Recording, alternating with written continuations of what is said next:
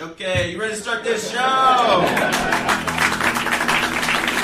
Your host of the evening is a really funny dude. I forgot his last name, but I've seen him before, and he's really funny. Give it up for Mike. Coming to you live on tape from the lucky 13th floor of a commercial high-rise in beautiful Beverly Hills adjacent California. From the studios of Sirius XM West, boasting an obstructed view of the world-famous Hollywood sign, this is The Tully Show. I am your host, Mike Tully. Joining me today, two of the stars of the just-released motion picture comedy Half Magic, Angela Kinsey and Heather Graham. Heather pulled triple duty on the film Half Magic, also writing and directing. Hello, and welcome to both of you, and congratulations on the movie. Thank you. What Thanks so is much. like the gestation time of something like this? Well, I started working on it about 7 years ago. It was a very long process of getting it made, and I'm just grateful it's coming out at a great time for women and people thinking about, women's rights and stuff like that. So I think the timing worked out, even though it was a long road. Yeah, almost like too well, because the movie almost becomes part of a movement that is heavier than, the movie deals with serious subjects, how do women view themselves and their sexuality, but in a very lighthearted sort of way. Yeah, and it's kind of weird because, I wrote about sexism in Hollywood and a woman who has a boss who's a sexist sexual harasser, and it's just crazy all these stories in the news came out right before the movie. Yeah, well, Yeah. Perfect timing, right? Yeah, That's half of totally. life, right? So just so everybody knows who we're talking to, Angela, people will know you from The Office. Yes. Also, I enjoyed you on the Netflix series Haters Back Off. Thank you. Was never totally sure how I felt about the main character. She was Right. sort of like a stinky cheese kind of thing. We were Right. like, this is delicious. No, this is awful. No, this is delicious. But the ensemble, wonderful all the Thank way. you. And Heather, I didn't even realize how many movies you've been involved with over the years that are like seminal parts of my life.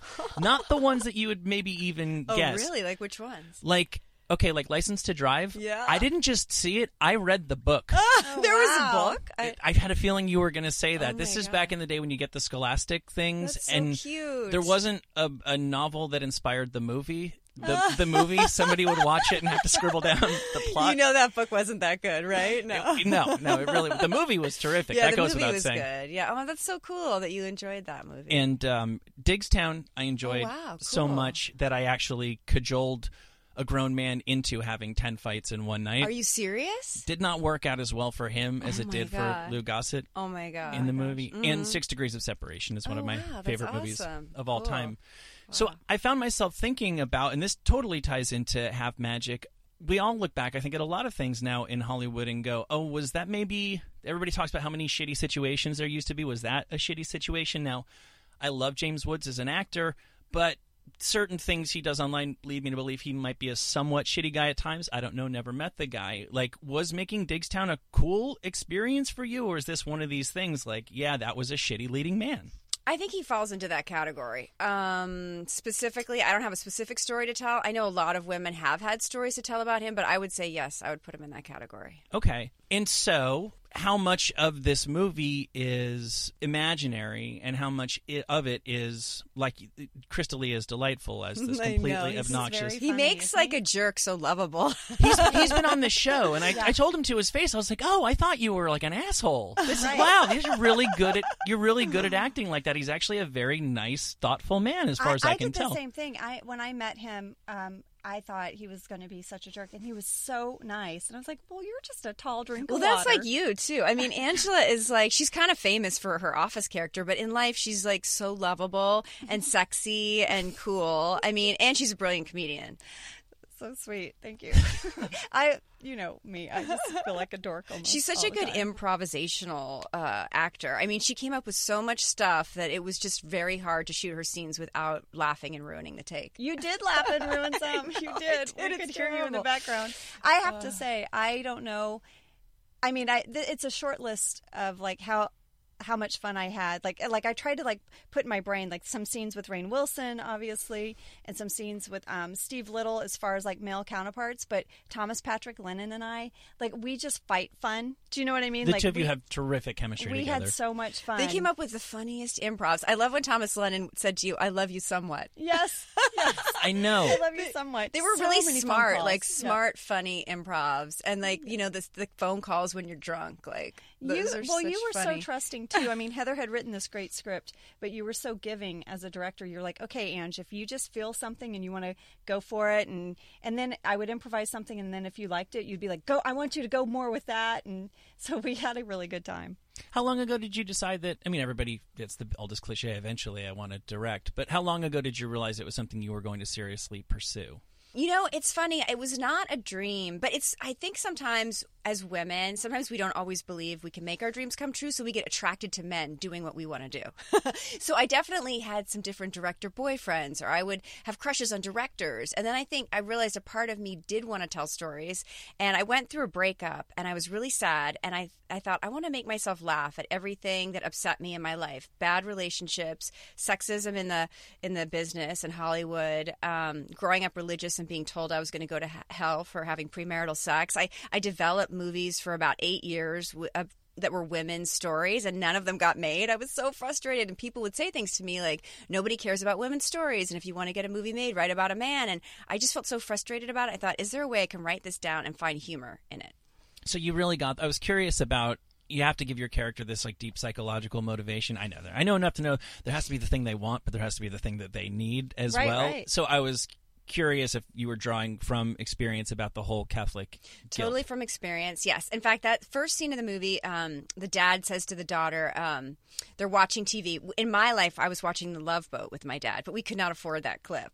But we'd be watching The Love Boat, and like a couple would go into a room, and he'd be like, this is wrong. Those people are not married. They're having premarital sex, and you can go to hell for that. And I remember just thinking, what is he talking about? Like, I don't know what sex is. I don't know what hell is. And now I'm really As far as freaked I know, out. they're taking a nap. You just made this really I'm like, weird. I love this show. Why are you like, this is one of my favorite shows, and now I'm freaked. Now you're freaking me out. So you kind of answered my question, but I don't know how many movies you get to direct. This is a question I always ask directors. Even if you get to do tons and tons, you still have to devote years to a project. What was it about this script, this story that made you go, I'm all in on this? Well, I wanted to make a movie that empowers women, and I wanted to tell a story about sexuality and a journey that I went on, which was growing up and being told, feeling fear and shame about sexuality, and being a woman in this culture. I feel like you get a lot of mixed messages, like, oh, you're being judged on your looks, and you should be sexy, but don't be too sexy. And then just how do you get over feeling bad about your sexuality and see it as a great part of yourself and embrace it and see it as a spiritual thing? Because if you believe in a higher power or God, then you have to believe that he gave us our sexuality. So there's really, it's a good thing, you know? So how do I felt like I went on a journey to love my sexuality.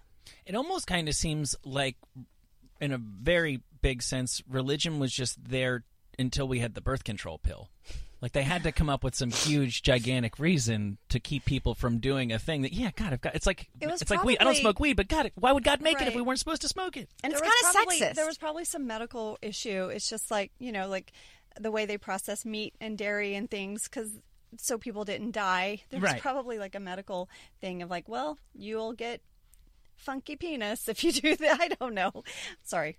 You can talk about But I funky feel like penises religion all you is also very man. Like, if you think about religion, it's mostly men, and I think a lot of times they put a lot of negative things on women about sexuality. And that they're like, "Oh, it's a man; he can do whatever he wants." But with a woman, it's just like you have to be perfect and never have sex with anyone. And I mean, when I grew up Catholic, it was like you should not have sex with anyone. Like extreme Catholics believe, unless you are going to have a child. For procreation. Exactly. Yeah, see, I was raised very, very, very Catholic. I was an altar boy, and I went to Catholic schools and stuff, but I think my family was so embarrassed to talk about sex that they couldn't even condemn sex, because then they'd have to bring, Well, that was my family. We just don't talk about anything. We're Southern, so, you know, just like, y'all be happy. Okay, bye. My dad gave me a book, and he's just like, if you have any questions, it's probably in there. Here you go. Yeah, and about 2 years later, he's like, did you ever read that book? Okay. That was the talk. Yeah, that's very similar for me, too. We just didn't talk about it. And I grew up, I went to church my whole life, and I feel very connected still to church and that community, and I've seen such amazing things done for my family through the church community in my hometown. But I'm definitely, I'm sure I'm the person that went to Hollywood, and sort of stepped out of the lane a little bit. But. So, as luck would have it, my wife is pregnant and we're expecting a daughter. Congratulations! Congratulations! Thank you. I had very little to do with that. Yes, you did. I did the heavy lifting months and months ago. But every guy says this, but it's true. You think about women. I think I've been fairly sensitive to women in my adult life. I'm not the worst, but you think about it in a whole new way when you realize that you're going to have this tiny little girl in your life. Yeah. So, if I had a crystal ball and I could see. I'm sure I wouldn't want to see everything she'd be up to for the next few decades, but what is the thing that I should be most terrified about as a father of a girl? What are the sorts of things that's sort of a given that girls are going to experience that are kind of shitty? Oh man, I have a 9-year-old daughter, so I think about these things all the time now. She's just pure innocent and joy right now, and I just want to protect her as long as I can, but also make her equipped to know if a situation's wrong or if she feels uncomfortable, for her to always feel like she can, to stand up for herself and to say whatever she needs to get out of a bad situation, and always to be able to talk to me. So I just try to, even now, it's a very innocent thing and we haven't talked about much, but I just try to empower her that whatever she's feeling is 100% okay, whether if she's sad or scared or frustrated or mad or, those are your feelings, and let's talk through them. But that because I think for young women, a lot of times your feelings aren't okay. They don't matter, right? I mean, and especially if they're in a situation, I think with a guy, like the guy's feelings are what matter. Like, don't make him feel bad, right? I think a lot of times women get in a bad situation because they don't want to make a guy feel bad. And I'm like, no, you don't worry about that. You stay true to yourself, and if it doesn't feel right, you get out. Right. And it is okay, Yeah. So some of that kind of like just letting herself really know that her feelings matter and that she has power too. That's sweet. Does that sound about right? Yeah, I think Angela's talking about being a people pleaser, which I feel like sometimes as women we're taught to be caretakers and people pleasers, right. And what we think and feel is not sometimes as important. So it's kind of retraining your brain to go, no, what I think and feel is important. Right. Yeah. And you can do anything. One thing my mom always said to me, even though she grew up in a culture where women didn't get to do everything they wanted, she said to me all the time, you can do anything you want to do. Why not you? She would say that to me all the time. I'd be like, oh, Mom, I can't be president. She was like, sure you can. Why not you? Why not? And so I try to say that to my daughter, like, absolutely. Yeah, I think our kids might be okay. I read this thing that I don't even know if they're millennials. We might be onto a whole new generation that's right. younger than them now, that they don't do drugs like many of us did, and they don't drink like many of us did, don't have promiscuous sex like many of us did. They're just kind of boring. And I think I'll make that deal. Yeah, I That's that. awesome. I know my daughter right now. I'm still her favorite person. Like, I'm her best friend, and she has chosen me over a play date with like someone she really likes, like many times. And I'm like, oh, I just want to keep us like just close like that. And I know the teenage years are looming ahead. Yeah. So I don't know, but I think she would rather be home hanging out doing a board game. And I'm like, oh my God, I love that. I'm already getting blown off by a 6-year-old boy. I have a son, and we went to we'd go to the park, and he'd be like, so now that we're at the park and I achieved my first objective, what would be really great is if you could call a couple of my friends and get them down here too, so I wouldn't actually have to talk to you anymore. Aww. So, yeah. Well, then your little girl's going to break your heart because she's probably going to be like, I'll hang with you, Dad. And you'll be like, thank you for being my friend. So we're talking about the movie Half Magic, and it is available now in theaters and video on demand and digital HD. I want to play a little game. Again, I'm always curious to know how much of a movie is imaginary and how much is drawn from experience. So I want to talk about some plot points, all first act, no spoilers whatsoever, and just give me some idea. Maybe this is something that happened to you personally, Heather or Angela, or maybe it just happened to a friend of yours one time, however you want to talk about it. First of all, the male leading man with the Messiah complex, is that really as prevalent as this movie would lead us to believe? Yes. What do you think, Angela? Yeah, I mean, I think, Heather, what I've sort of, in the interviews you've done and things I've listened to about your career, I think you probably have experienced it more than I have. as a sort of comedic character actor in television, I just don't think I came across as many of those guys. That's good. What? Yeah, I think that is good. I think that is good. But I know that they're out there. You talked one time about just saying that there was something about Harvey Weinstein that was just actually scary, like his presence. And I was at a party one time, and he was there, and I walked past him. And we didn't speak, but we had to. It was a very small area that I had to get by him. I had to scooch past him. And it was after an award show, and I was dolled up. And he looked at me, and I said to my friend, I was like, oof, I do not like that. I just got a feeling like I don't like how he looked at me. Like he looked at, I don't even know how to explain it. It was like. He gets off on hurting people. It was like a look of, just sort of like disdain, but yet like lascivious, sadistic, like wondering, like that look of like I could probably have her. I don't know, like that. You know what I mean? Like very dismissive. Like people are objects. Heather, you seem like you've met him as well. Yes, I have. Yeah, he's yucky for sure. Yeah, there's a certain kind of man. I hate to stereotype, but there's a certain kind of powerful man who doesn't care about being sort of rotund, who's kind of hairy. That's like a particular brand of, like, I don't know how immersed you are in the restaurant world. It was not shocking to me that things came out about Mario Batali because they just seem like the film and food equivalent of one another. Have you interviewed him? A friend of mine worked for Mario for years. Okay. I saw Mario Batali at his most. This is a whole different story. Mario Batali, not in a sexual way, but on the morning of September 11th, I was at his restaurant. Oh. That's all. Wow, what a crazy life cross there. Of like crossing. I did the Chew, and I did a baking segment with him, and he was very nice to me, and he thought, he like laughed, and we had a nice time, and I could see where he could be charming, and he knows his way around the kitchen. But, again, I met him in a place where I had my own power in that moment, I wasn't someone that he would working be able for him. Exactly. But those people that I think sometimes, there's just such a misuse of power, and it's not just in the entertainment industry. Of course not. It happens in every profession where someone has a lot of power and isn't a good steward of that power. Well, and these are multidimensional people. Like Mario Batali quite rightly says that he promoted tons and tons of women to become chefs and, pastry chefs. For some reason, women always get to make desserts in really nice restaurants.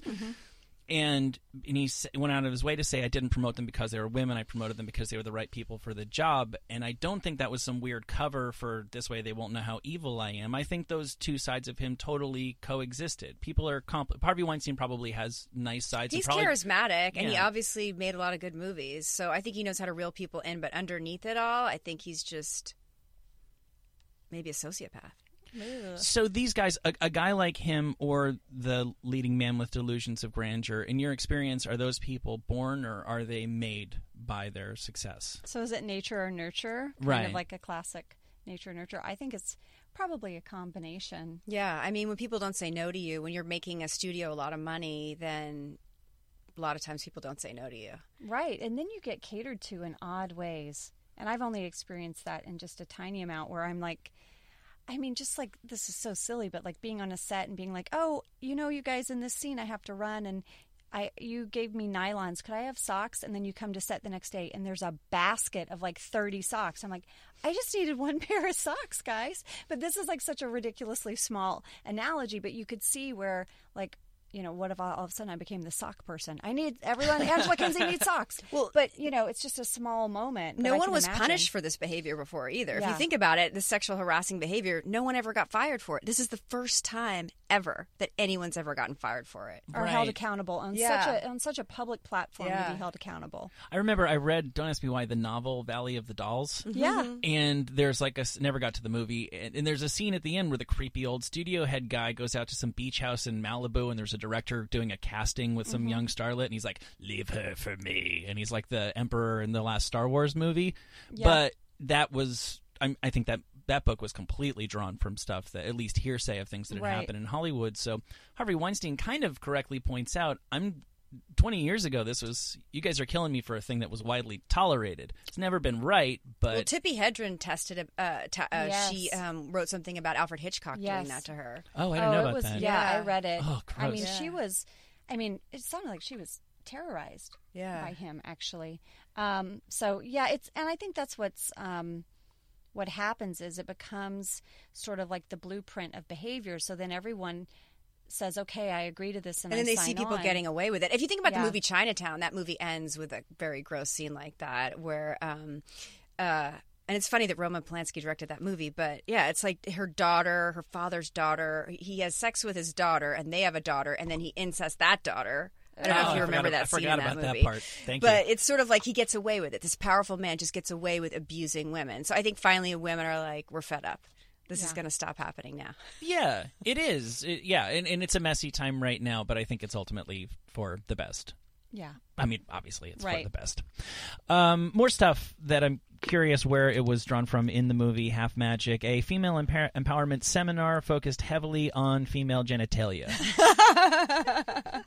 There are classes like that, and I have taken some, yes. I have not. But I told Heather, I remember that day we were filming, I was like, like occasionally you go to a yoga class and there's a pamphlet for some kind of women's retreat, and I'm always like, yeah, no, I think I'm good. And then Heather's like, no, I went to them. Like you really have, I feel like, explored.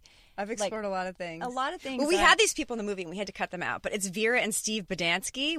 Our movie was really long, but they wrote this book called Extended Massive Orgasm, and they gave a demonstration where the husband gives his wife an extended massive orgasm. That was the first day we started shooting, and I think you guys might have been slightly freaked out. I stayed in the trailer.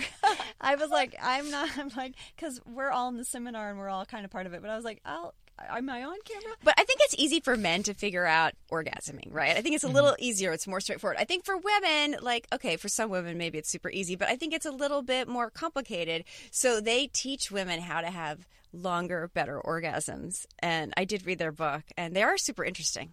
Well, and I think you really wanted for women to feel okay about their bodies, 100% okay. And no matter where your body's at or how it might look to other people, that you love yourself. And that's a big part of your message, I feel like, is learning to love yourself. Yeah. And I think that's what that seminar kind of was about. And I would say that to your daughter, too. I think it's important for women to just go, because I think a lot of pressure is put on women and their looks to just go, every day, I look great. I'm beautiful. You just tell yourself, because if you look outside for approval, there's always going to be someone that doesn't think that you're great. So just to decide every day that you look beautiful and not give your power away to the culture to say, well, this is beautiful or this isn't. Well, and to an extent, it really can be your decision, because there's certainly women and a lot of men who are less than conventionally perfect who just they've decided that they're on fire. It's like your life force, and it's a great way to live. And it's a virtuous circle, because when you decide that you're really attractive, you're more appealing, you actually become more attractive. Right. Confidence is very, very appealing. Weird dicks come up in the movie at one point. That was Angela. I improvised. You that. improvised. And I actually in this interview already said funky dicks, so I don't know. Clearly, I think that's a funny go-to, I guess.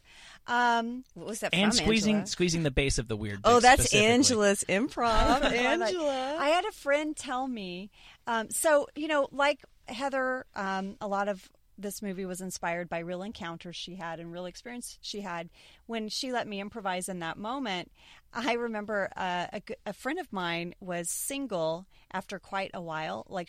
She'd been married for a long time, and she was single, and I was newly single, and she was telling me what's out there. And I'd been married, I had been with the same person for 14 years. I was not a promiscuous person, do the math there. There was not a lot. I was completely terrified of the world.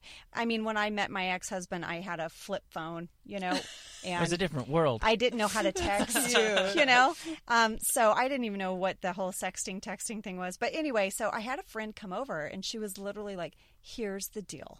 There's some weird dicks out there. And I was like, what? No, I don't want that. And then she was telling me these experiences she had.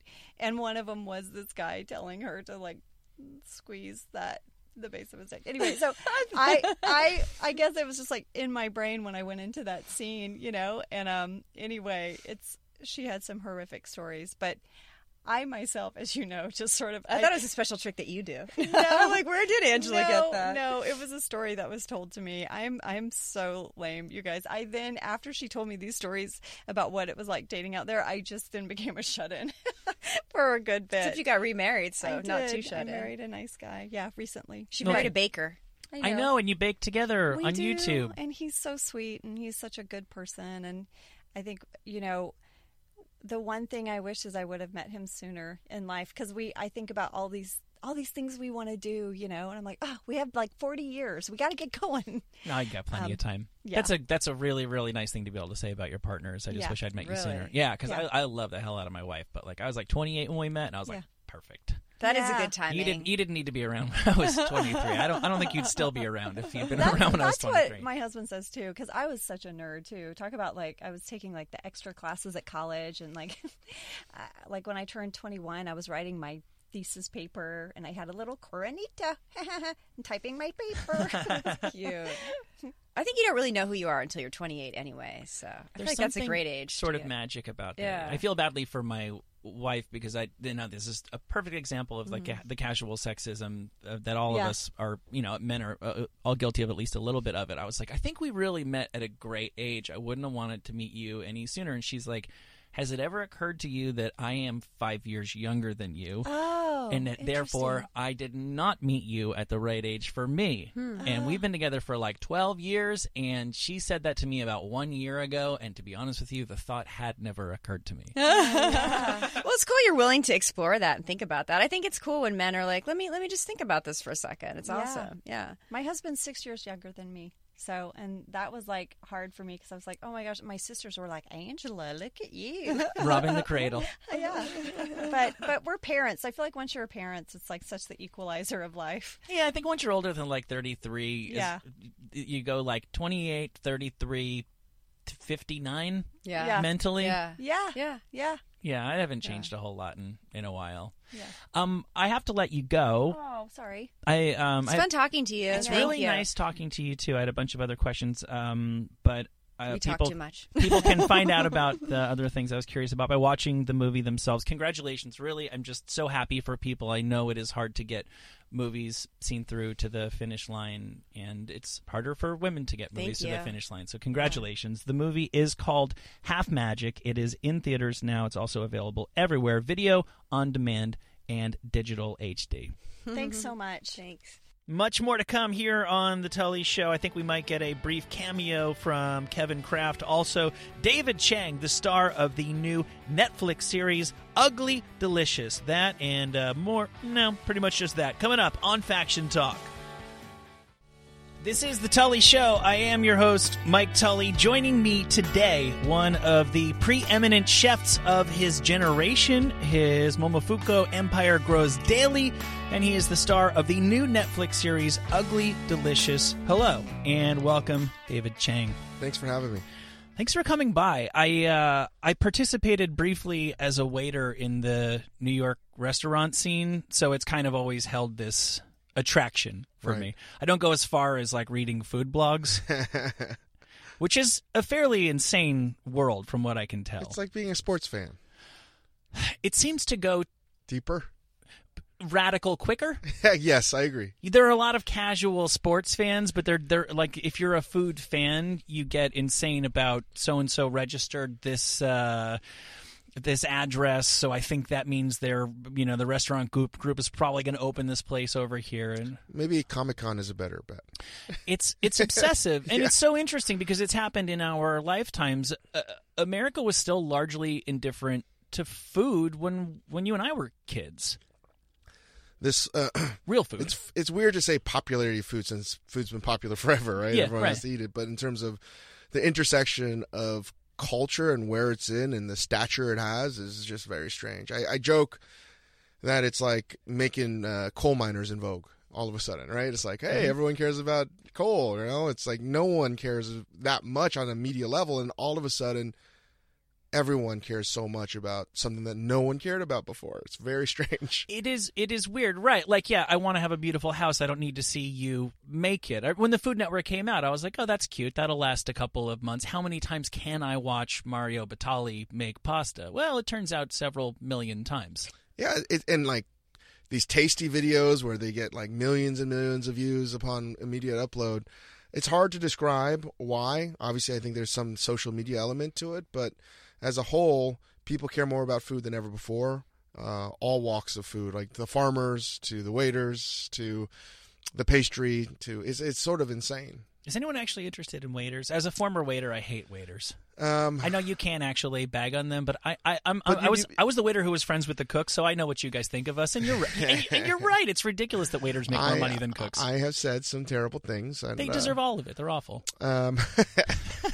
But it's interesting. You have now a group of people that know the waiters, where they migrate to in terms of the new restaurants. No, really? Yeah, it's a thing. Front of the house are stars now? Not stars per se, but they know. They're known. They're a known commodity, as they should be. That's sure. That's very, very kind of you to say. As long as you still are employing them, because we all know they're going to go the way of the dodo before too long, and that's not necessarily a bad thing.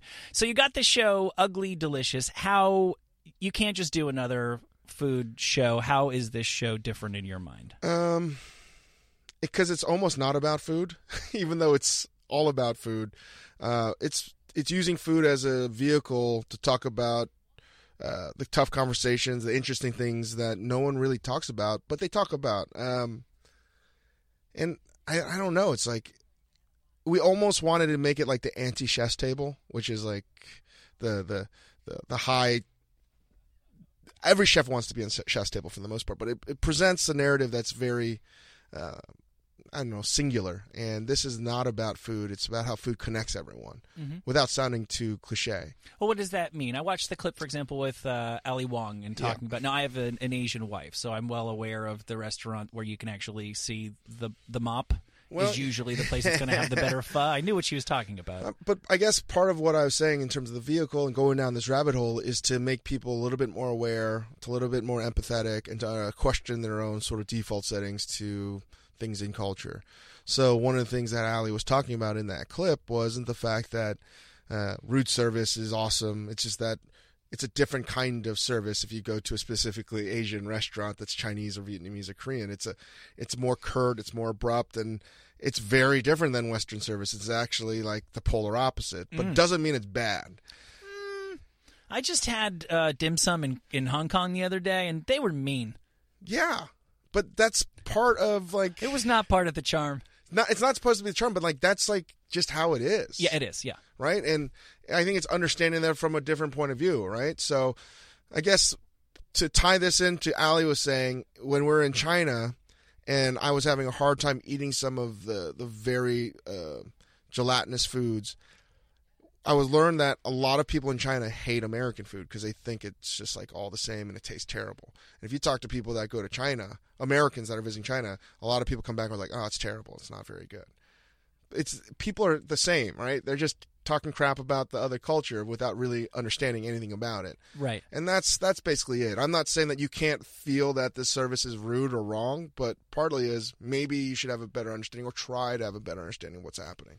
It's refreshing for me to hear a cook of your stature admit that some exotic things don't totally work for you, because it's a little obnoxious how much of a badge that is for. I'm not just talking about Anthony Bourdain. I think he actually likes the stuff that he eats, but like I'm here to tell you that feet are not actually the best part of a chicken.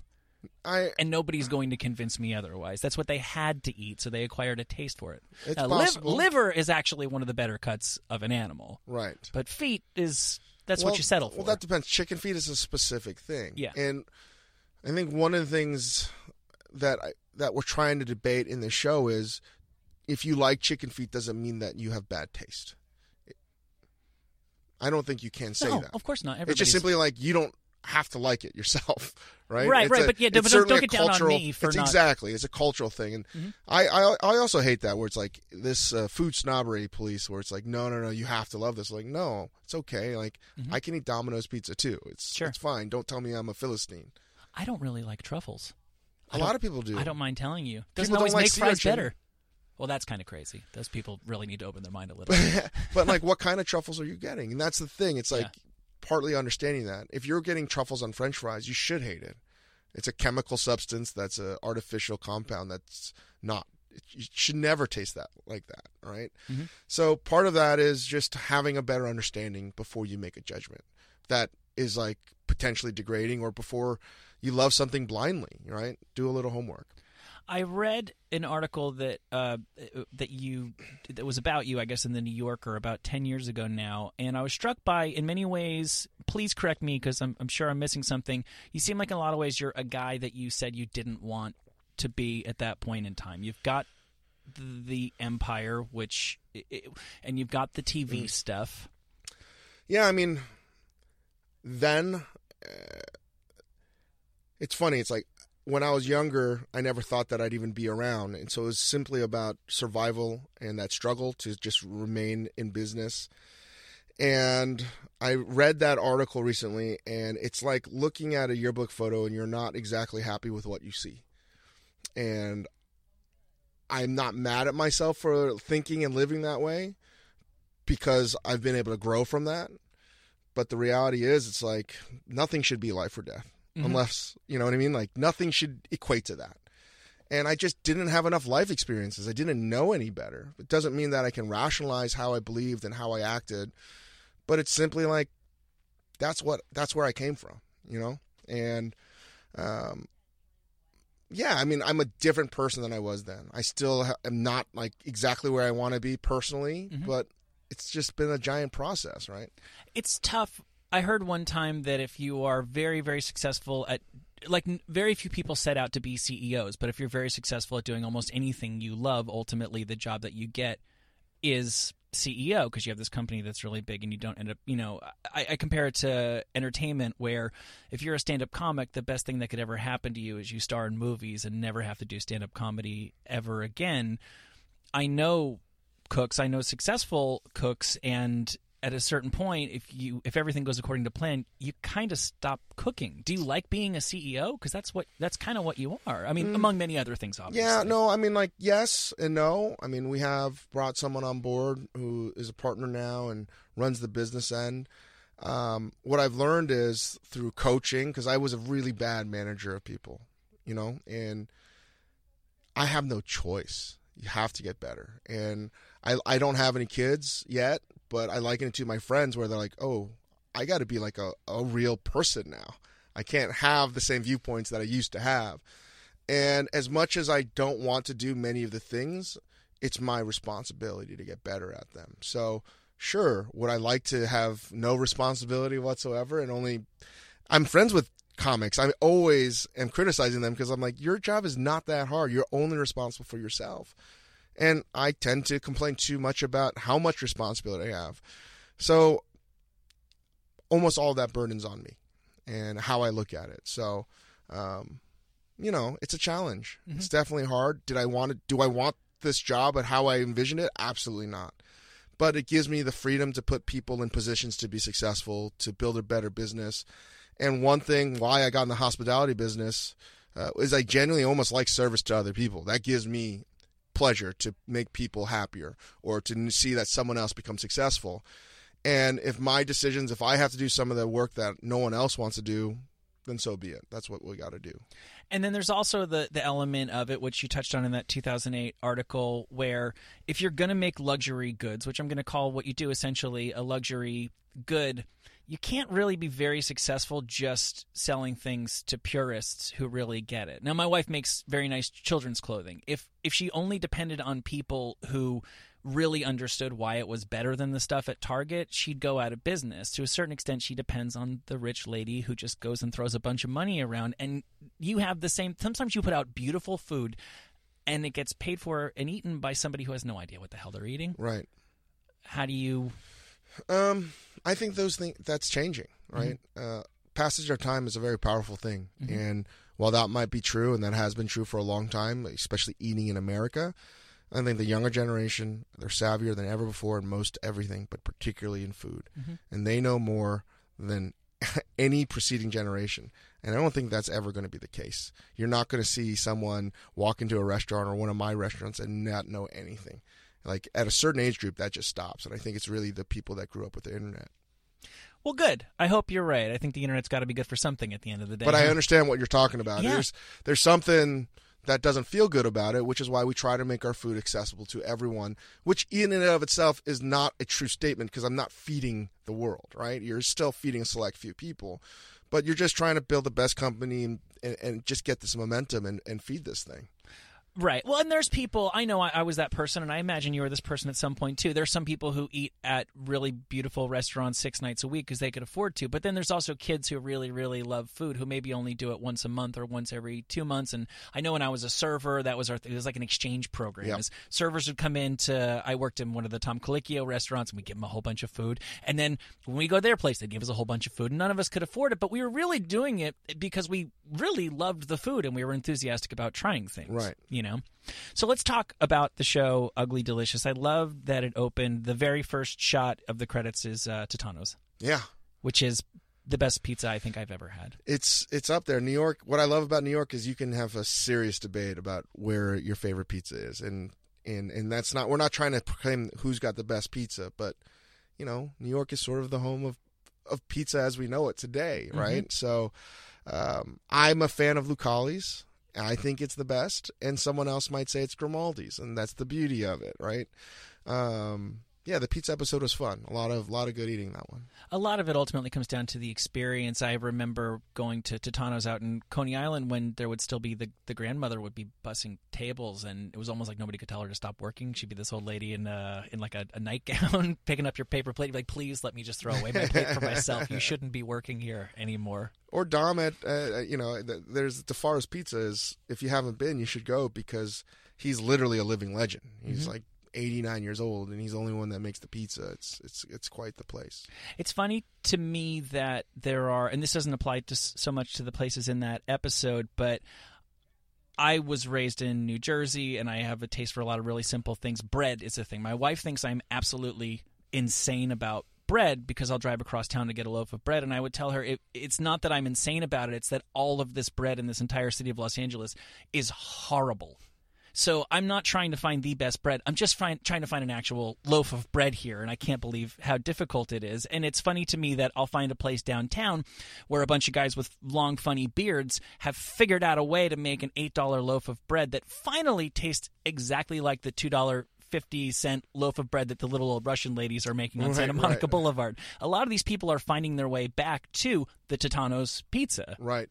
And I think that has to do about finding an experience that's not downloadable, right? You because of the technology that's out there, you have more access to food knowledge than ever before, but that doesn't translate to something that's delicious. And you're finding, I think, a younger audience of cooks and artisans that are like, wait a second, I want to go down this fucking... Oh, No, go right ahead. I want to go down this rabbit hole and see what comes out of it. And you're seeing a lot of progress on baking bread. Like, bread baking in America is unbelievable right now. And I don't know if you still feel that way about bread in L.A. Do you still feel it's bad? I still don't think anybody's as good as Pector's in Newark, New Jersey. How much of that is nostalgia, though? I'm pretty sure you could blind taste test me. I honestly do feel that way. And you're not looking at sourdough. You're looking at... I'm rye. Okay. I'm old school. Okay. I don't even care for sourdough bread. That's my thing. Hey, that's my problem. I know I should be eating it. It's better for your health. No, I'd rather have a nice loaf of pumpernickel any day. Well, did you put anything on that bread? Well, today I had a peanut butter and jelly sandwich for lunch. Because if you have decent bread, you can have a peanut butter and jelly sandwich, and it's perfectly delightful and healthy and all that. You so almost sound like a chef. Yeah, Very peculiar in particular. I loved there was a website that I don't even know if it's currently around called Chowhound. Yes. And the way that they put it was so perfect. They said, we're not foodies, because foodie is all the trappings of the scene. A Chowhound is somebody where when there's a decent sandwich next door, but there's a really good sandwich 10 minutes away, will always make the drive. That's the kind of person that I am. I just refuse to eat crap. We only get so many meals on this earth. Amen to that. You know? Speaking of bread and pizza, so you spent a little bit of time out here. You've opened a restaurant here and all that. I don't think... because I have family in New Jersey, and I was back there recently, and they're telling my 6-year-old son, eat all the pizza you can while you're here because you're in New Jersey and you can't get this where you're from. And now I'm not going to start a fight in a living room in New Jersey with my family, but I feel like that gap is almost non-existent. I would go so far as to say that the average slice of pizza in LA right now is just as good as the average slice of pizza in New York, and that says just as much about how far New York has fallen. Right. I mean, but New York's also having a resurgence. It's just like, it's a ebb and flow. And not that long ago, people were like, oh, the pizza in LA is not that good. There would be articles written about that. Yes. Or it's the water or whatever. It's just a matter of, do you have skilled enough labor? Do you have the ability to execute it? And do you have access to ingredients? LA had all of that. It was just a matter of time. So New Jersey's got a new spot. Pete Wells just wrote about it. It's like Jersey City. He gave it 3 stars, right? Like, you got great pizza in New York. But it's a different kind of pizza in LA too, right? It's all a little bit different, and that's what makes it great. I had a long conversation, because I am nuts about this stuff, I guess, with the guy who brought Joe's Pizza from Bleecker Street out to LA, and he said the water thing makes him laugh. He said, when I was in New York, I had to go through our water filtration system like twice a year to clean all the gunk out. He said, I haven't needed to do it once since I was in Los Angeles. So unless you're actually trying to argue that it is the gunk that has been making New York pizza. It's not the gunk, but there is science behind that. It has to do with the pH level and how hard or soft the water is, because it interacts with the gluten. It's a real thing, believe it or not. Okay. And LA Deli stuff, I was glad to see on your social media the other day you posted something from Langer's, which... The place is awesome. It's amazing. And I wish I could make a restaurant that looks exactly like it. It's so cool. It's so perfect cool. diner, I know, yeah. It's so cool, and it just got so much character and charm. And you know what? Like, I don't want to even get debate what's better or worse. Like, they're both equally awesome with Katz's. They're just different kinds of experiences, and that's what everyone asks me about LA versus New York food right now. It's similar but different, right? Yeah. It's just cool that we can have the conversation. It's at least a debate at this point. And I would say one thing about LA is, on a national level, I think for the past few years, I've been coming here a long time. I've always found that it was way savvier than people ever gave it credit for. And like, people would always say, "Oh, we have the best deli in the world," right? Like, I don't think people understood, like, that's a real conversation. You can actually have that conversation, and there's nothing that a New Yorker should ever laugh at. You know, it's a real conversation. You can have a long debate about which is better, Katz's or Langer's. Yeah, all in all, I mean, the Katz's experience at the When Harry Met Sally place is pretty. I mean, they still have the signs up from, sending salamis to your boy in World War II. That's kind of hard to hang It's an with. amazing place. Yeah, right, Katz's is this institution, but they're both great.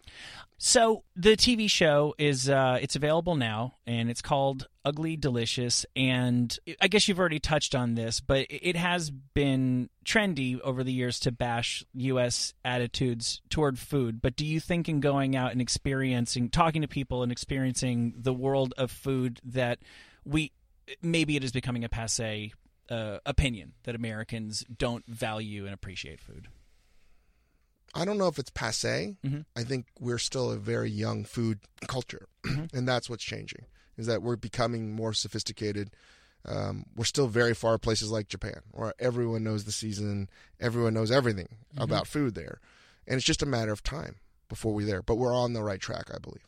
Okay, great. Well, thank you very much for your time. I appreciate you talking to me. Cool. And I look forward to checking out the rest of your show. It is called Ugly Delicious. It's on Netflix now.